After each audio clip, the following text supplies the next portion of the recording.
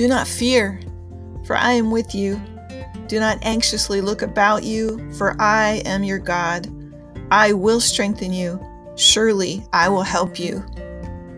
The Lord spoke that through the prophet Isaiah, chapter 41, verse 10. It's an amazing promise that I cling to and that propels me in my life. And it is the focus of this podcast, the Gaining Strength podcast. Welcome to our podcast today.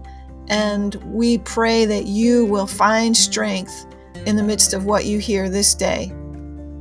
God bless you. We talked a little bit about, I guess, what you would call Jewish roots of baptism. We talked about the word mikvah, and that's M-I-K-V-A-H, if you were taking notes on that. That's a Hebrew word, and the first mention of that mikvah, that Hebrew word, the first mention of it is in Genesis 1:10, where it talks about the gathering, how the Lord separated the land from the water, and the gathering of waters he called seas. And this gathering of the waters is the mikvah. And that's the first mention of it. But the word mikvah is used in a variety of ways in the Old Testament. One of them is to be waiting for something, to have confidence in. A collection of water, how it's used in Genesis 1:10, a pond or a pool that's usually fed by natural moving water. That usually is an aspect of that. And the Jews called the natural moving water living water. And I think that's significant when we think about Jesus Christ being our living water. But this word, mikvah, it has a root word. And in Hebrew, when someone's talking to you about the Hebrew root word, there's usually a word picture tied into that you should grasp hold of, because that root word gives significance to the more extended word. Like the root word of mikvah is a word that means to bind together. Like you might take fibers and bind them together to produce linen or to produce yarn. And that word also has come to mean collect, expect, or expectation. And expectation in the form of hope. And so this beautiful word of mikvah has a lot of significance, and it has built up into a practice that the Jews, they'll call it the mikvah, where the Jews will submit themselves to this washing or to this cleansing. Just like in the Old Testament in Exodus, when God spoke to Moses before he met them on Mount Sinai, and God spoke to Moses to tell the people to consecrate themselves, wash their bodies, wash their garments, and have a preparation period of 3 days because they were about to experience the presence of God. And so this word mikvah has come to be a washing, a preparation, and a consecration to be able to be in the presence of God. And I want that image, that idea, to remain in your minds as you think about baptism. We're talking about what impacts us as the believer's baptism. And so I'm setting a stage of understanding about preparation, cleansing, and consecration, a setting apart of someone's life for purpose and for the presence of God. Okay? We used Jeremiah 17:13. It was a unique form of using the word mikvah, and it said the hope of Israel, and it's talking about God. The hope of Israel is God, but it's in literally the mikvah of Israel. The collection of who God is, and the fact that God wants to take you and bind you to himself like the linen yarn, connect you together with him into one. And so the Lord is using that verse. If you look at Jeremiah 17, let me read that one more time. Jeremiah 17:13 says, "O Lord, the hope of Israel." That word where it says hope in English, that's mikvah. O Lord, the mikvah of Israel, the hope of Israel, all who forsake you will be put to shame. Those who turn away on earth will be written down. And we emphasized last week this idea of binding together with God. The Lord wanted to bind Israel to himself. But Jeremiah here is bringing the word of the Lord, and he's saying, those of you who forsake him, meaning, and that forsake word means to relinquish, to let go of, to separate from. And again, that idea of the fibers that the Lord wants to bind together into one, but these people were separating themselves from the cord of the Lord, separating themselves from what the Lord wanted to gather together to himself. And it's those people, those who choose to separate from the Lord, will be put to shame. It's those who turn away on earth, and their names will be written down. And look at the last line of that verse. Because they have forsaken the fountain of living waters. And remember, the mikvah is a gathering of waters, a gathering of living waters, like seas in motion, like a bubbling brook. Water that would be clean, that would be moving, that would be fresh. And if you separate yourself from him, separate yourself from those living waters, you're going to dry up, you're going to be in shame, and your source of life, you cut yourself off from the source of life. And so we mentioned those things last week and set a stage for understanding that the Lord wants to wash us. He wants to draw us to himself, bind us together with him, and baptism is a preparation for coming into the presence of the Lord and being joined with him. The mikvah in the Jewish faith, the mikvah today is you would bathe yourself completely, wash your hair, trim your fingernails, complete cleansing of yourself. Then you would go to the mikvah, to the pool that has some form of living water into it, either fed by a spring or fed by rainwater or something like that. And then you would dip yourself completely in those waters, full immersion, and step into it and completely cover yourself over your head, complete immersion. And that's the idea we're talking about. It would be done before marriage. It would be done before becoming a rabbi. It would be accomplished before, some Orthodox Jews would do the mikvah before Sabbath, and certainly before the Day of Atonement, Yom Kippur. And so it was a repeated practice to cleanse themselves, to prepare themselves for what the Lord wanted to do. And then we went to the context of John the Baptist, and we talked a little bit about that. We talked about his calling that's in Isaiah 40.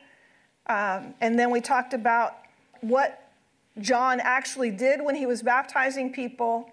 And then lastly, we talked about the baptism of Jesus. And what we're going to pick up today, we're going to talk more about the baptism of John and the significance of those things. I want to point out to you a couple of words to look at that. Let's go to Acts 19. We're going to start at verse 1. It happened that while Apollos was at Corinth, Paul passed through the upper country and came to Ephesus and found some disciples. What did he find? Disciples. Not just converts, not just churchgoers, but disciples. People who had set themselves apart to be a learner, a follower. He found some disciples. And Paul said to them, verse 2, he said to them, "Did you receive the Holy Spirit when you believed?" And they said to him, "No, we have not even heard whether there is a Holy Spirit." And verse 3, this is what I want to focus on tonight. We'll actually get into Holy Spirit, more about the Holy Spirit later. But verse 3 is what I want you to focus on, this question. And Paul said to them, "Into what then were you baptized?" Into what? Into what? Into John's baptism was their answer. Paul recognized at that point what they had experienced was, well, I guess you could say, was incomplete. that it would not be complete until they were baptized into the Lord Jesus Christ. And then he goes on to do that, and then he goes on to lay hands on them, and they receive the Holy Spirit. This account is very important for us as believers. And you might want to ask yourself the same question: into what was I baptized? And we're going to talk about that. Into what were you baptized, he says. And so if you think about the word into, think about opening a door and entering in. There's a leaving behind of something and an entering into at this baptism. It's a transition from something to something else. And this is very significant. So transition, it's a transition. Baptism is a transition. It's a passage. It's a leaving behind. It's a going forward. It's a going into. Now take a look at 1 Corinthians 10. Just the first couple of verses here. And this is Paul writing, and he says, "For I do not want you to be unaware, brethren, that our fathers," meaning all who passed before them, "were all under the cloud and all passed through the sea." And this verse number 2 was curious to me. "And all were baptized into Moses in the cloud and in the sea. And they all ate the same spiritual food, all drank the same spiritual drink, for they were drinking from a spiritual rock which followed them, and the rock was Christ." We'll stop there. I want you to catch that. Into Moses. They were baptized into Moses. What does that mean? They were all under the cloud. What was the cloud? The cloud that followed them. It was a pillar of fire at night and a cloud by day. It was a visible representation of God. It was the Spirit of God who was traveling with them. And so they were all with this cloud, with the presence of God. And it says, and they all passed through the sea. If you think about that passing through the sea, it's water. It's leaving behind Egypt and entering into the promised land, entering into what God had for them in the future. And they passed through the sea as a form of baptism. Now, did they necessarily in that circumstance get wet? No. But it's symbolic of this transition. They were in slavery and they're walking into freedom. But they're walking into freedom under the leadership of Moses, under the authority of Moses. Moses being the God-appointed authority over their lives. God's servant. And so they were, in a sense, baptized.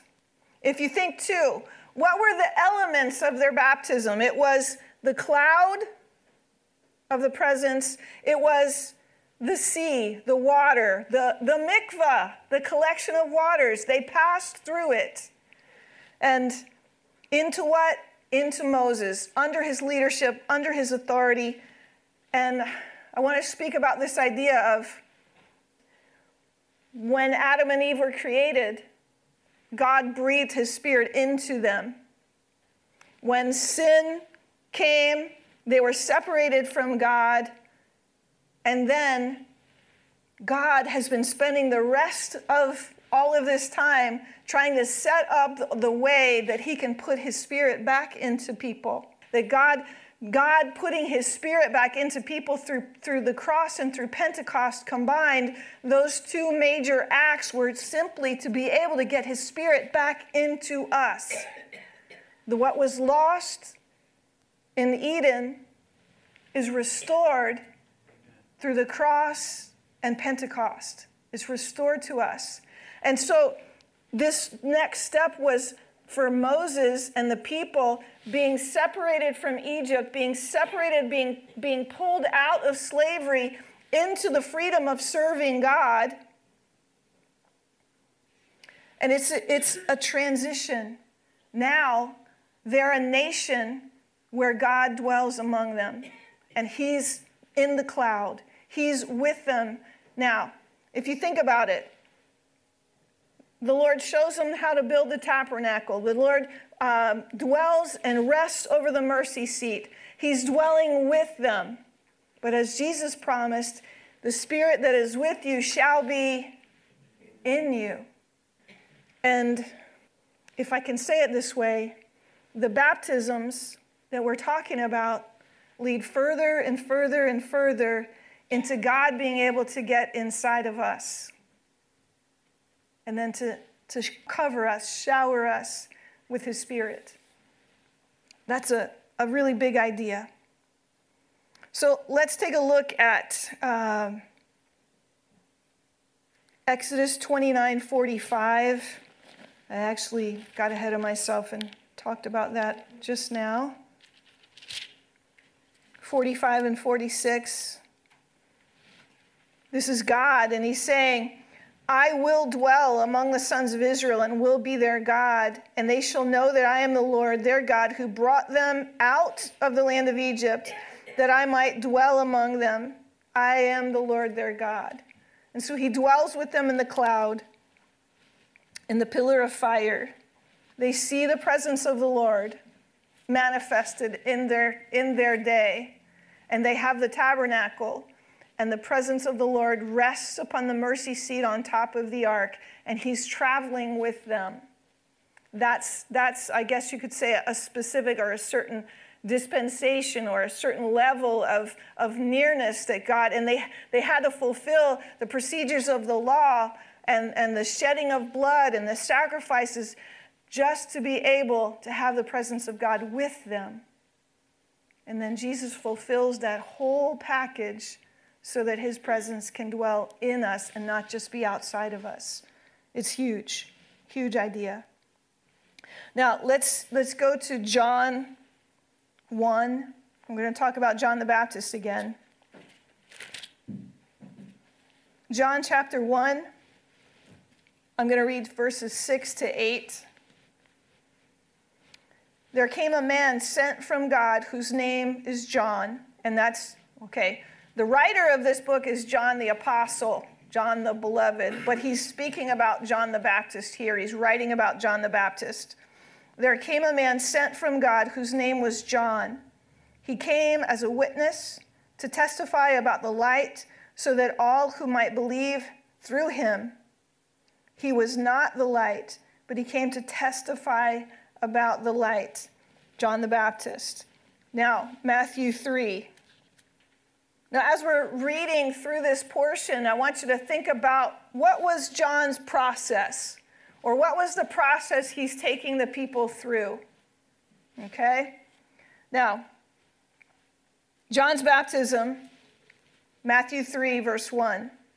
Now, in those days, John the Baptist came preaching in the wilderness of Judea.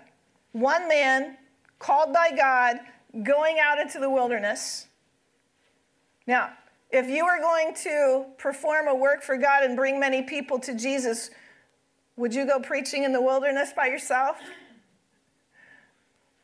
God sometimes does things differently than we would, right? So John goes out into the wilderness of Judea, and he's preaching this: repent, for the kingdom of heaven is at hand. I have memories of that guy on the boardwalk in Rehoboth Beach when I was a kid. Any of you experienced him? Yeah. Up and down the boardwalk with a sandwich sign on his body, and he's continually crying out, repent, prepare for the judgment. I'm not sure what else. That's what I remember was what he said. John is preaching, and he's saying, repent, for the kingdom of heaven is at hand. The kingdom of heaven is within your grasp. The kingdom of heaven is right at the door. And he's stirring up expectation, and he's also calling people to repent. Old Testament word for repent means turn around, turn back to God. New Testament word repent means change your thinking. In other words, change your thinking about the way you're living. Change your thinking about God, and I would say to people today, change your thinking about Jesus Christ. Get your mind renewed about who he is. But repent, for the kingdom of heaven is at hand, for this is the one referred to by Isaiah the prophet when he said in Isaiah 40, The voice of one crying, that means shouting. The voice of one crying in the wilderness, make ready the way of the Lord, make his path straight. John is preaching about repentance because he's trying to get Israel to realize Messiah is coming. He's right at the door. Now, at this point, you can find out in the scriptures, John didn't know who Messiah was. He didn't recognize who he was. And so he's just getting the people to anticipate, to expect that Messiah is coming. Make ready the way of the Lord. Make his path straight. In your life, is there twistedness? Is there pride? Is there insecurity? And so the Lord is speaking. Make his path straight. Straighten out what's crooked. Repent. Change your thinking about those things. If you're exalted in pride, get rid of it. Ask the Lord for help. If you're struggling and wallowing in insecurity, let the Lord build you up and give you confidence for who he's made you to be. And so change your thinking about these things. Verse 4. Now John himself had a garment of camel's hair and a leather belt around his waist. His food was locusts and wild honey. Then Jerusalem was going out to him, and some of Judea. What's it say? It says all of Judea. Now I looked that up.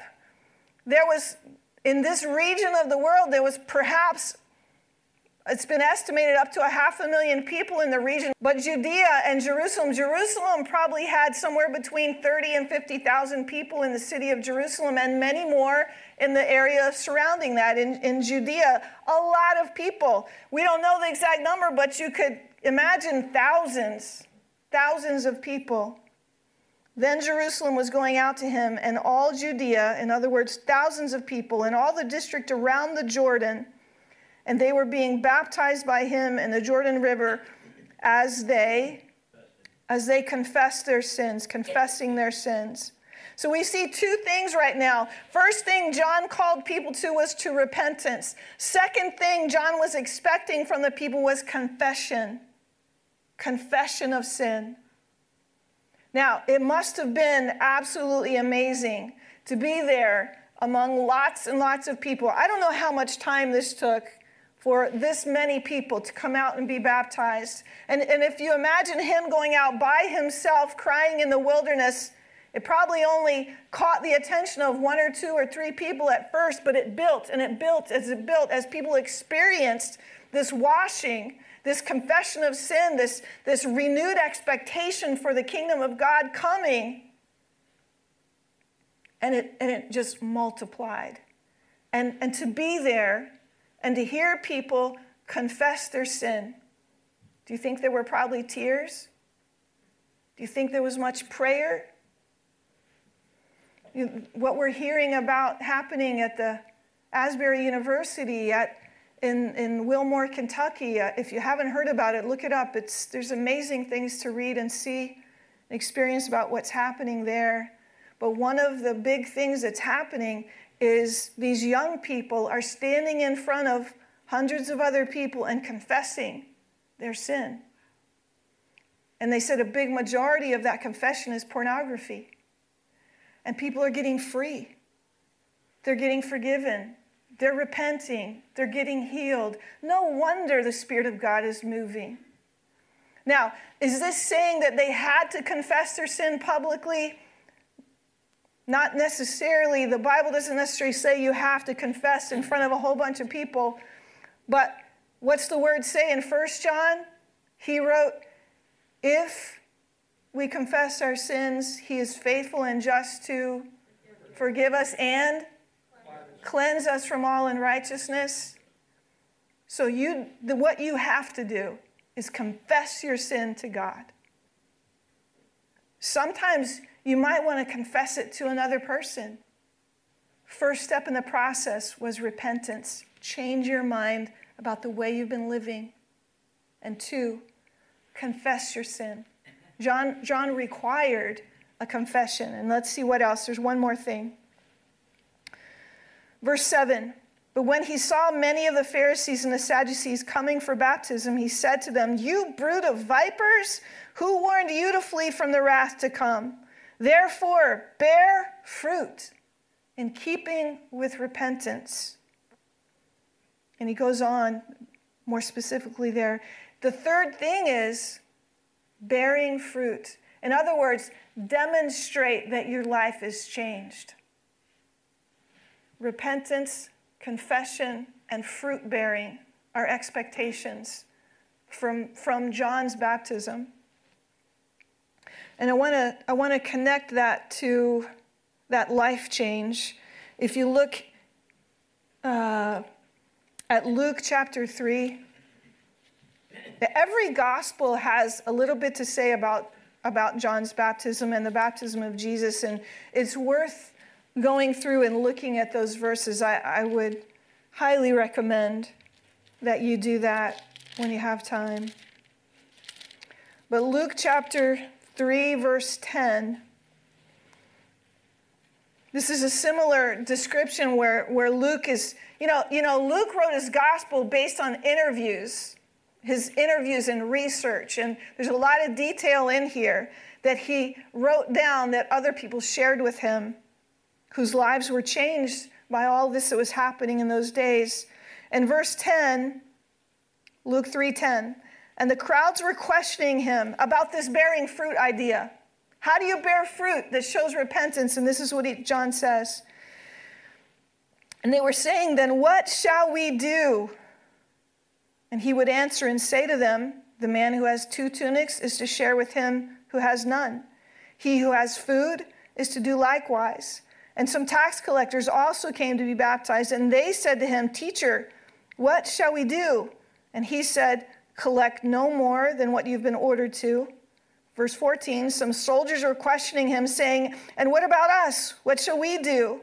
And he said to them, "Do not take money from anyone by force or accuse anyone falsely, and be content with your wages." So he's giving them practical things that they can do, how they can change to demonstrate the fruit of what has just happened to them. And the Lord would have us do the same. Examine ourselves. Ask the Lord, what can I do that's going to demonstrate the change that you're working in my life? And while we're here, let's read this verse 15 too.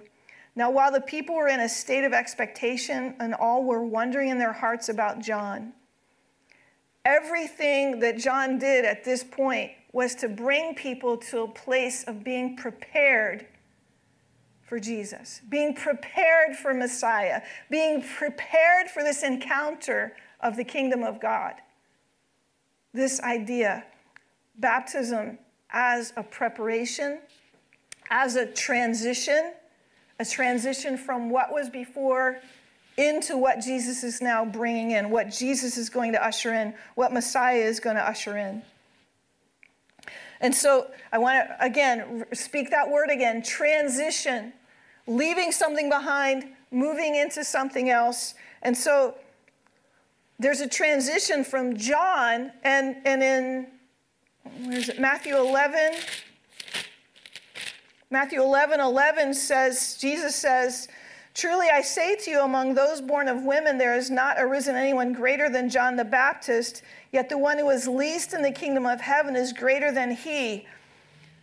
There's some curious words there, and you're like, how can anyone be, you're saying John the Baptist, there's not anyone greater than those born of women than John the Baptist up until now.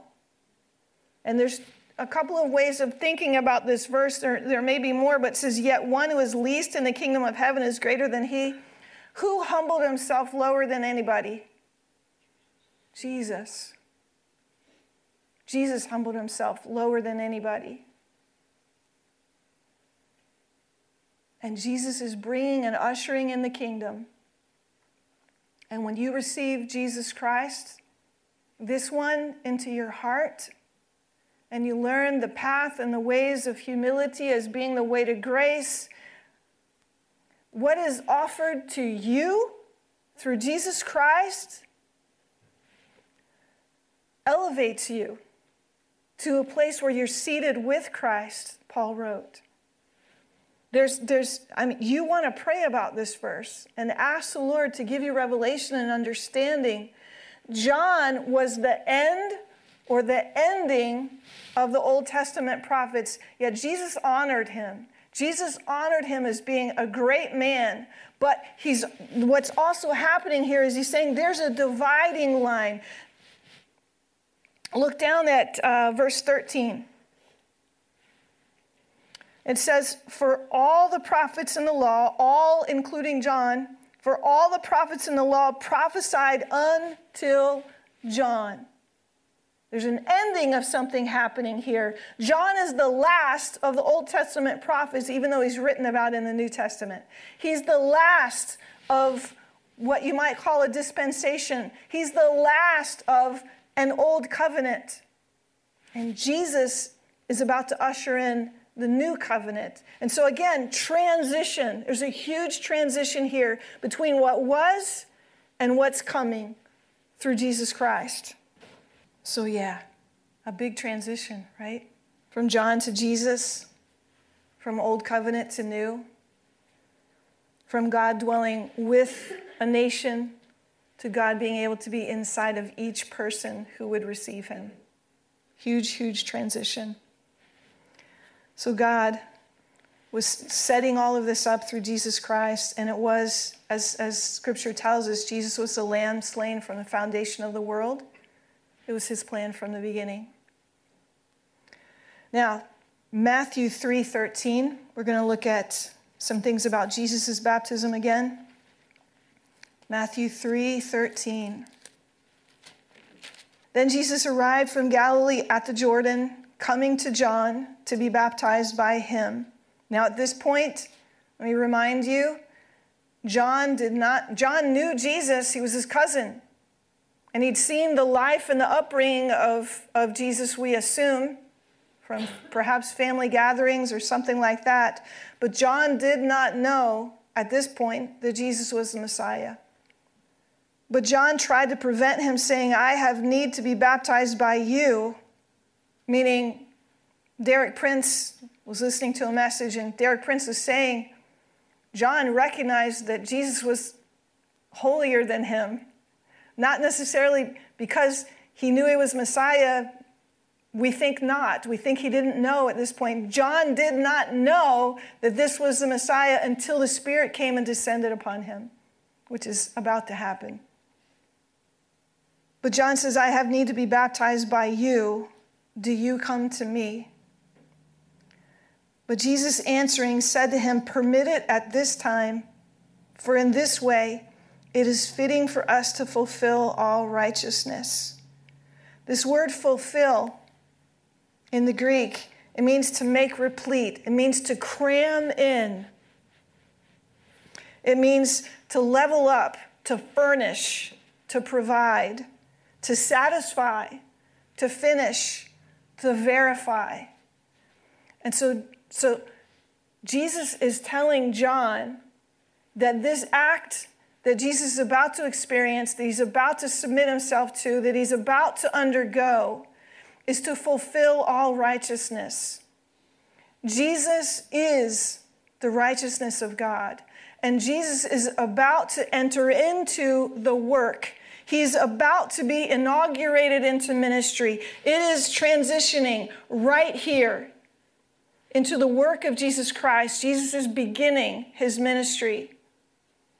And Jesus is the fulfillment of all righteousness. And he's saying, let this happen so that Jesus can fulfill his purpose to become and to be the righteousness of God for all of us. Does that make sense? To fulfill all righteousness. And another word here, he says, in this way it is fitting for us. That us, I think it's probably not just referring to him and John in that moment, but all who would come to Christ, all who would receive the righteousness of God through Jesus Christ in the future. That it is to fulfill, to cram, to furnish, to satisfy, to verify the righteousness of God for us all. Permitted at this time, for in this way it is fitting for us to fulfill all righteousness. The righteousness of God needed to be restored into those that, God created us in the beginning to lead, to dominate has such a negative word to us now, but to lead from Genesis 1, that we would be fruitful, that we would multiply, that we would steward over the earth with the love and the power and the truth of God. And it was a righteous dominion that we were to walk into. And here and now, Jesus is saying, I'm going to make this happen. God, through me, is going to make this happen. That righteousness, righteous living, righteous life is going to be able to be restored to people. And he permitted him. And after being baptized, Jesus came up immediately from the water. So, baptized in water, but also baptized in the Holy Spirit. You see the water. He's being baptized with the baptism of John, even though he had no need of repentance, no need of repentance. He only did this to fulfill righteousness, to begin his ministry, to prepare himself, to consecrate himself, to separate himself for the presence of God to come into and on his life. And here, the Holy Spirit is poured out upon him.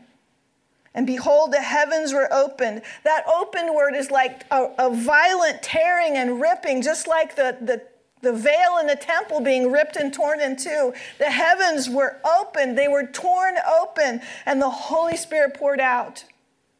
Because Jesus is presenting himself to the Father, consecrated, and now the Lord God Almighty is pouring out his Spirit on him to set him apart and fill him with power to fulfill his purpose. Behold, the heavens were opened, and he saw the Spirit of God, and that John saw with his own eyes the Spirit of God descending as a dove and lighting on him. And behold, a voice out of heaven saying, "This is my beloved Son, in whom I am well pleased." The Spirit of God.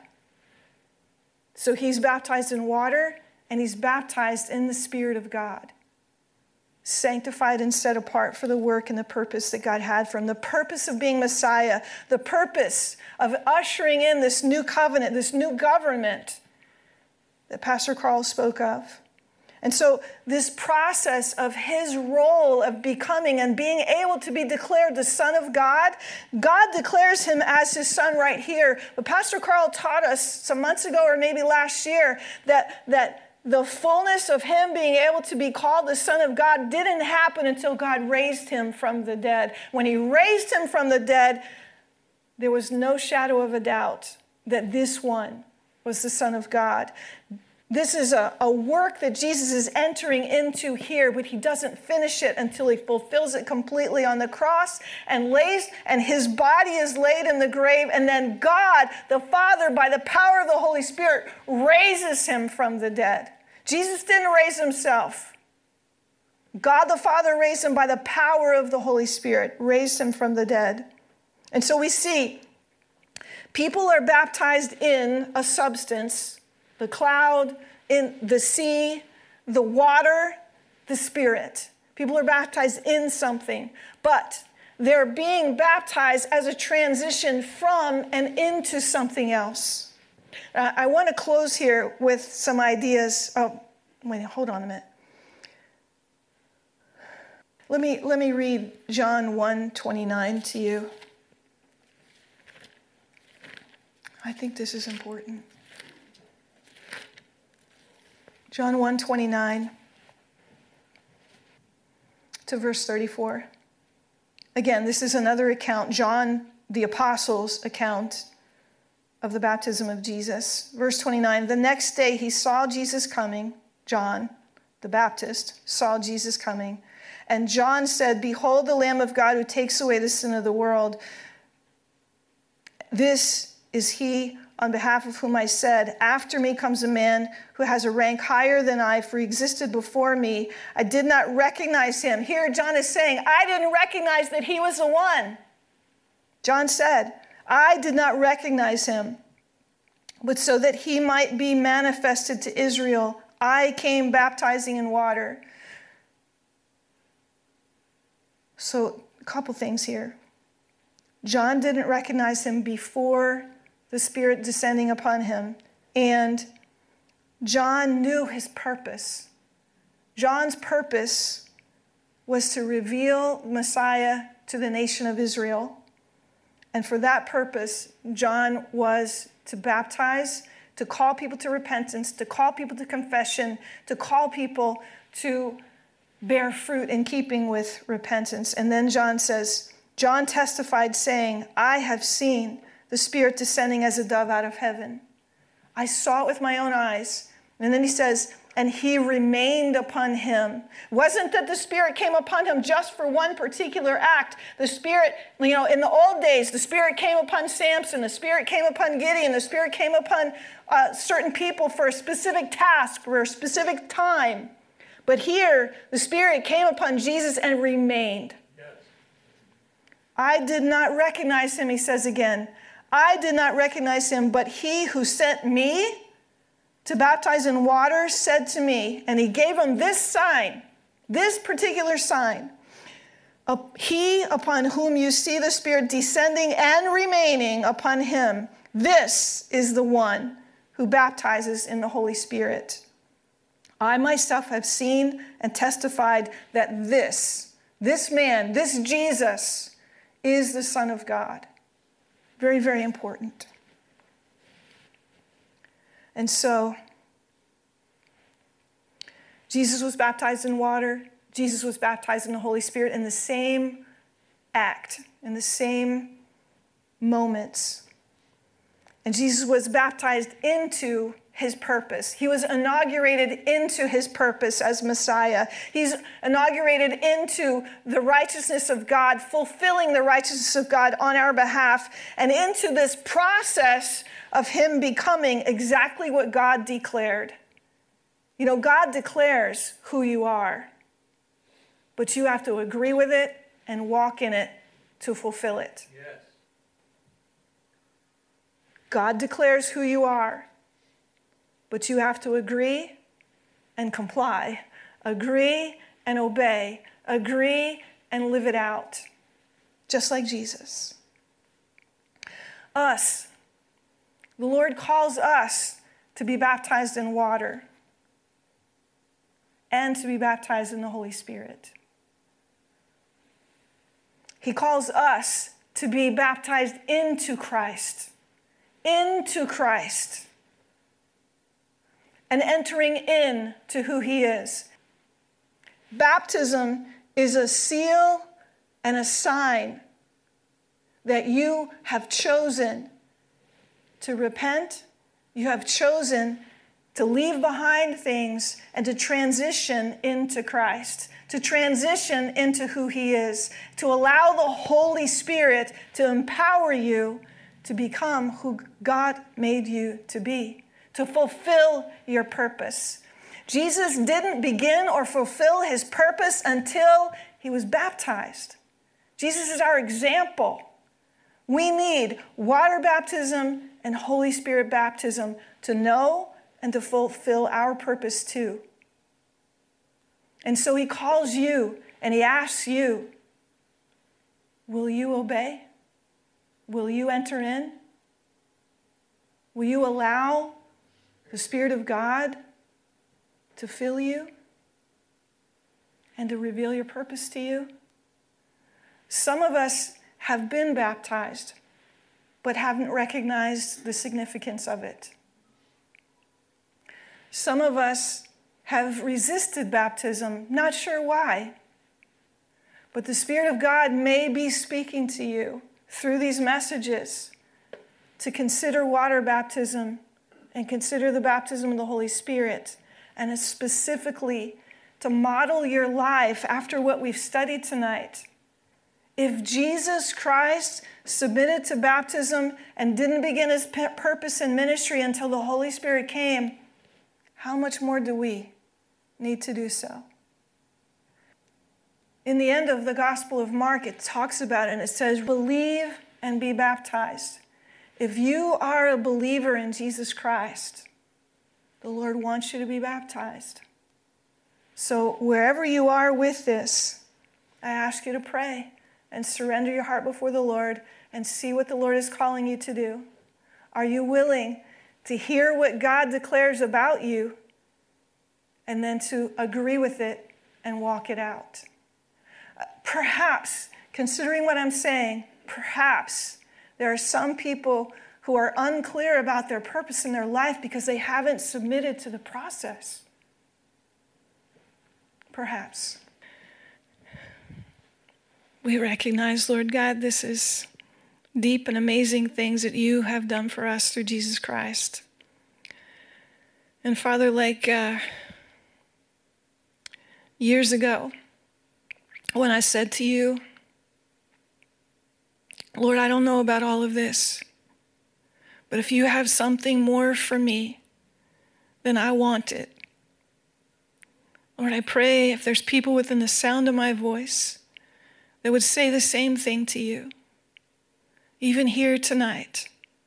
Lord, if you have something more for me, I want it. So Lord, we hold out our hearts to you and we ask for the more, whatever the more looks like. Help each one in this house, each one hearing. Help us, Lord, by your Spirit to submit to your process. Father, I pray that each of us would hear from you what it is you would have us to do and strengthen us, Lord, by your grace to walk it out and fulfill what you've designed for us. Your path, your plan, your pattern, by the Spirit of God, we submit to you. In Jesus' name, amen. Thank you for listening to the Gaining Strength podcast today. It is my prayer that you have been encouraged and edified by this message, and may the Holy Spirit continue to strengthen you as he builds us up into the body of Christ. If you would like to share a prayer request or a concern, I can be reached at the following email address, gainingstrengthpodcast@gmail.com. Until next time, I'm Cheryl Truitt, your host for the Gaining Strength podcast, and may you be strengthened as you walk in love, truth, and faith.